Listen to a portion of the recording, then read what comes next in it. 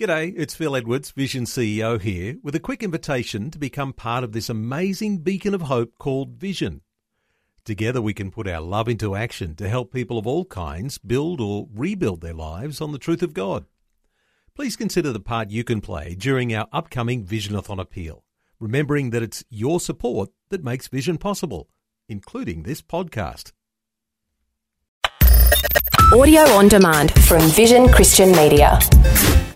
Whenever you're doing the will of God, you're going to face opposition. When we're walking with the Lord and working for the Lord, we might expect smooth sailing. On A New Beginning, Pastor Greg Laurie says, not necessarily. Whenever God's people say, let's rise and build, the devil and his people will say, let's rise and oppose. You might say, well, Greg, I never face opposition and I never get tested. Then you're worthless. Because the devil isn't wasting his time on you. This is the day when the lost are found. This is the day for a new beginning. Amazing grace, how sweet the sound. Again you hear all the angels are singing. This is the day when life begins. Weightlifters know that if there's no pain, there's no gain. And if you're lifting weights and that's easy and effortless, then you're not really helping yourself. But if there's resistance, if it's tough going, then that's a good sign. Today on A New Beginning, Pastor Greg Laurie says the same applies to our work for the Lord. We might face resistance. We might face opposition from the enemy. And that's not the time to run and hide or to give up. Let's learn what we can from Nehemiah on how to buckle up for the ride. This is the day when life begins. Nehemiah, in many ways, is a book about leadership. We're all called to be leaders in some way, shape, or form. So let's learn from the leadership example of Nehemiah. Nehemiah 2, starting in verse 1. Early the following spring, in the month of Nisan, during the 20th year of King Artaxerxes' reign, I was serving the king his wine. I had never appeared sad in his presence, so the king asked me, why are you looking so sad? You don't look sick to me. You must be deeply troubled. Then I was terrified, but I replied, long live the king. How can I not be sad? For the city where my ancestors are buried in is in ruins and the gates have been destroyed by fire. Then the king asked, well, how can I help you? With a prayer to the God of heaven, I replied, if it please the king, and if you're pleased with me, your servant, send me to rebuild the city where my ancestors are buried. Well, the king, with the queen sitting beside him, asked, how long will you be gone? When will you return?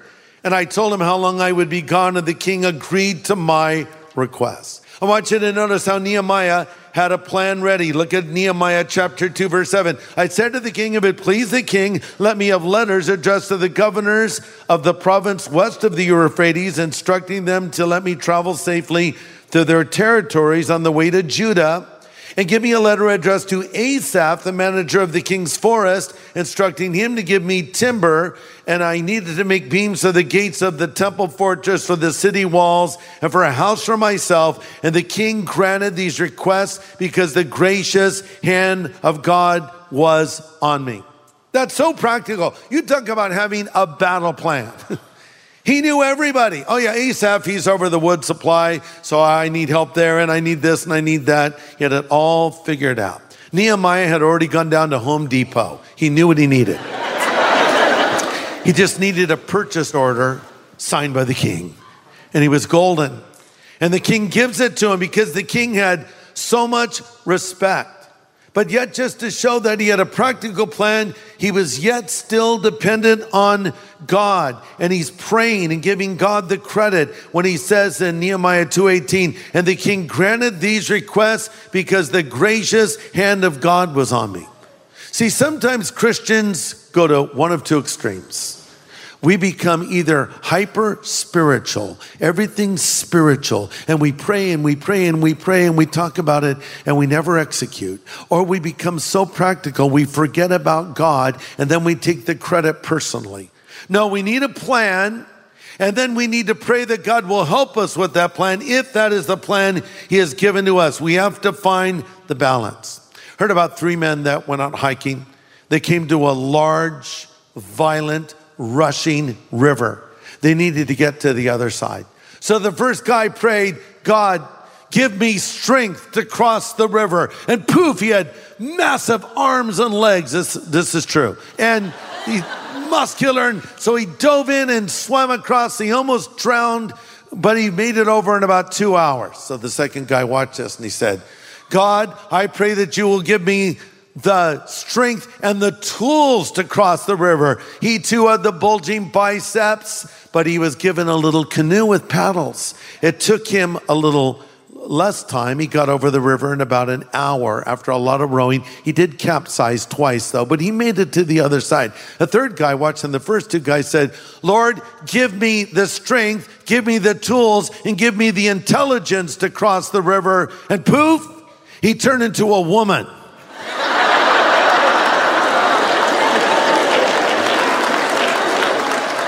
She looked at the map, walked a couple of 100 yards, and walked over the bridge that had been there the whole time. So, you girls like that? The guys are all like, there's a place for the practical, and there's a place for the spiritual.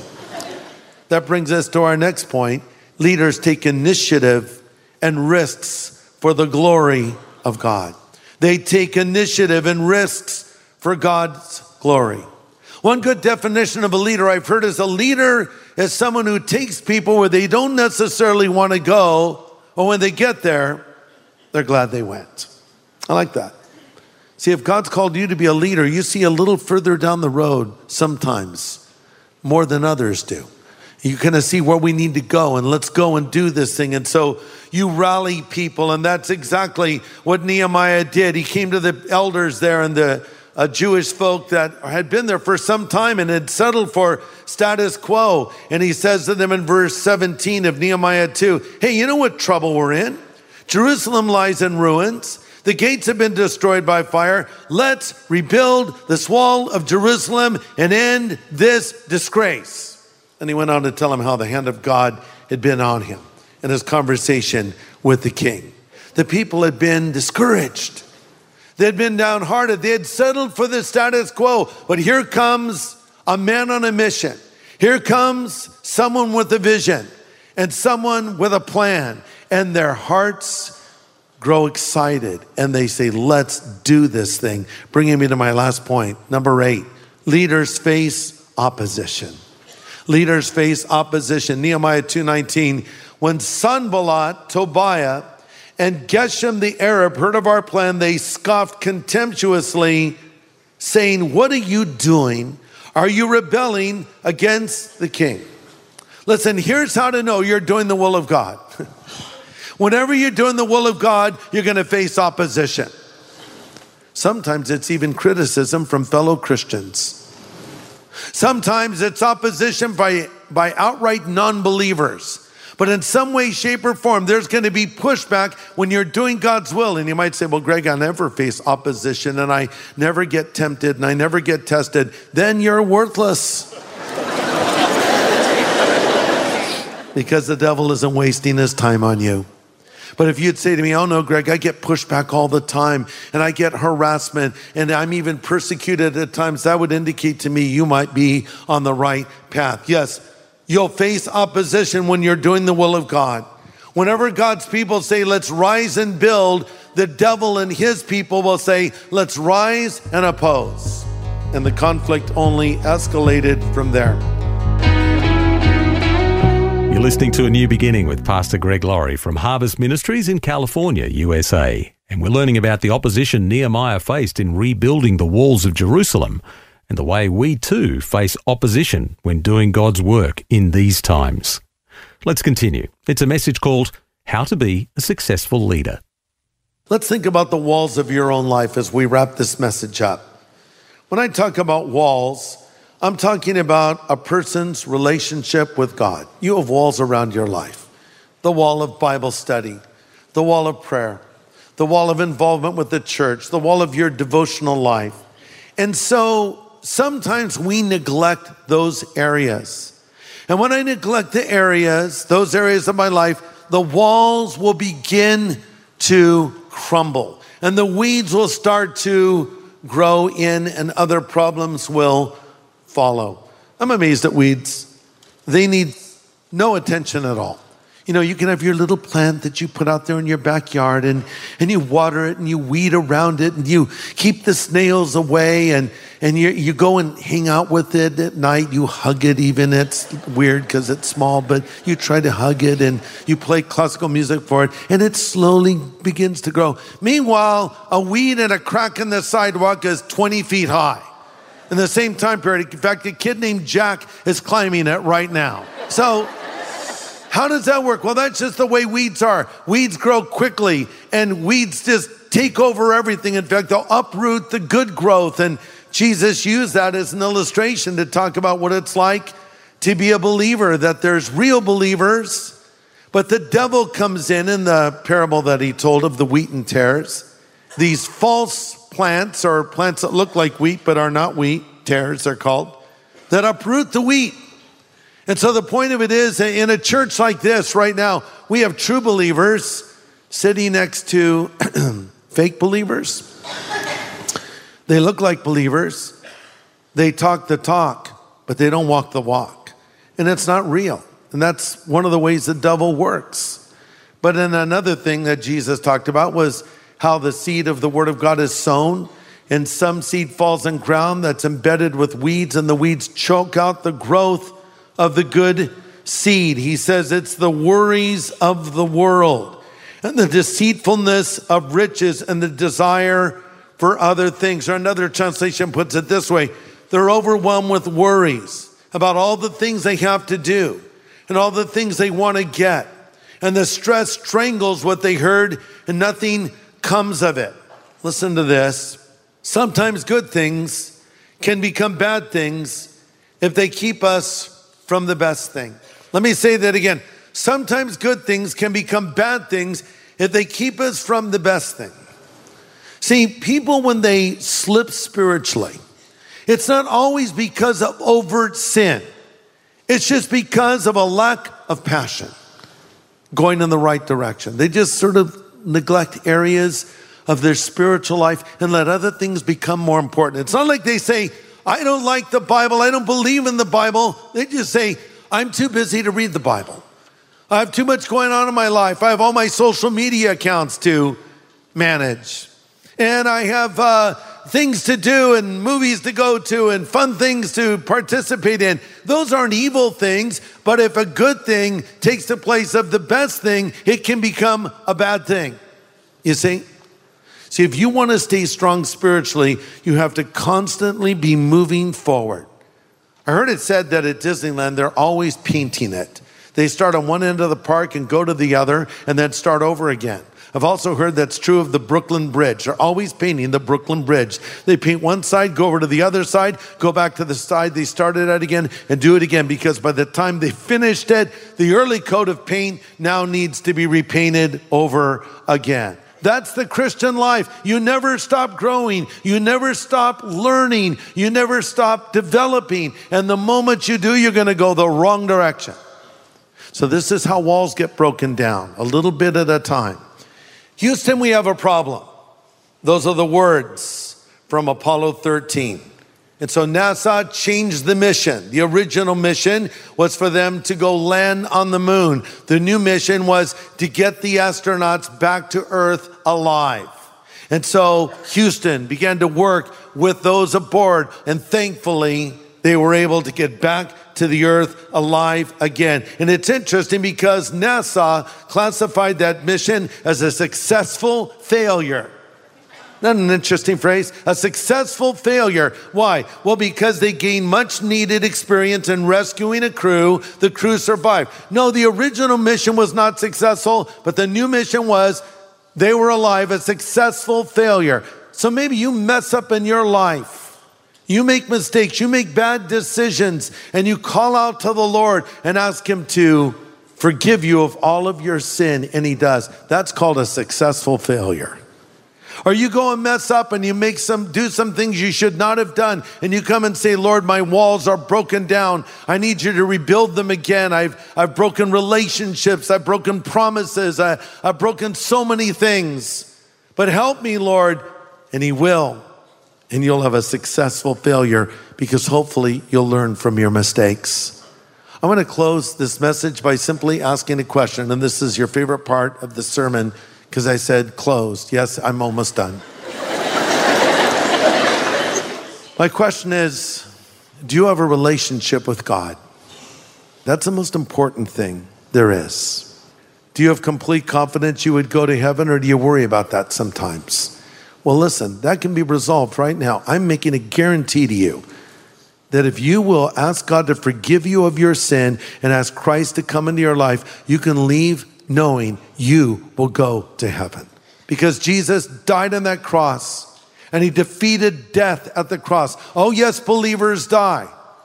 Yes, we do. But death is not the end for us, because there's life beyond this life. There's heaven, and there's the hope that God gives to us. And that's because we've put our faith in Jesus. And if you've not done that, you can do it now as we close in prayer.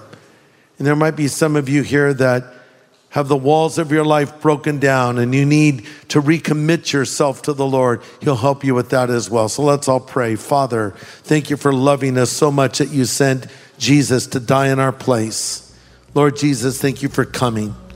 And now we pray that your Holy Spirit will convict and convince those here that do not yet know you of their need for you, and help them to come to you now, we pray. Amen.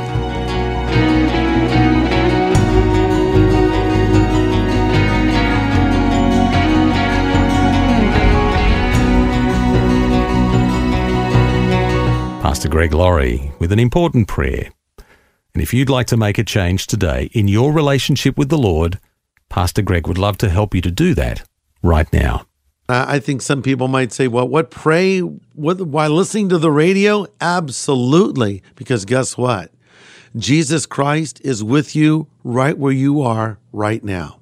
And if you want Jesus Christ to come into your life and forgive you of your sin, if you want to invite him into your life, why don't you pray this prayer after me right now? In fact, I would even encourage you to pray it out loud.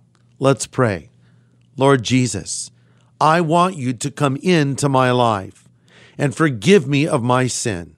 I thank you for dying for me on the cross and then rising again from the dead. I choose to follow you from this moment forward. Be my Savior, be my Lord, be my God, and be my friend. Thank you for loving me and calling me and forgiving me. In Jesus' name I pray. Amen. Now listen, as you just prayed that prayer, maybe you felt something emotional. I've had people write me and tell me of how they prayed with me at the end of our radio broadcast and tears came down their cheeks, or they felt a great joy. Maybe one of those things happened to you, or then again, maybe you felt nothing. Listen, irregardless of how you feel right now, I want you to know a fact. If you prayed that prayer and meant it, Jesus Christ has come into your life. Why do I say that? Because the Bible says, these things we write to you that believe on the name of the Son of God, that you may know that you have eternal life. That verse doesn't say, so you can think you have eternal life, or hope if God's in a really good mood, you may have eternal life. No, it says you can know it. And if you just prayed that prayer and meant it, Christ has come into your life. So let me say to you, welcome to God's family. Thanks, Pastor Greg. And if you prayed that prayer, we'd love to help you by sending something called our New Believers Growth Packet. We'll send it to you free of any charge or obligation. It'll help answer some of the questions you might have and help you build a solid foundation for your faith. Just ask for the New Believers Growth Packet when you contact us on 1800 00 50 11. Well, tomorrow, Pastor Greg points out that the way to be used by God is to make ourselves useful and to make ourselves available. Some more insights from Nehemiah tomorrow at the same time. This is the day when life begins. Now, for a copy of today's full message, get in touch with Vision Christian Store. It was called How to Be a Successful Leader. Just go to visionstore.org.au or call 1800 00 50 11. Station sponsor. Thanks for taking time to listen to this audio on demand from Vision Christian Media. To find out more about us, go to vision.org.au.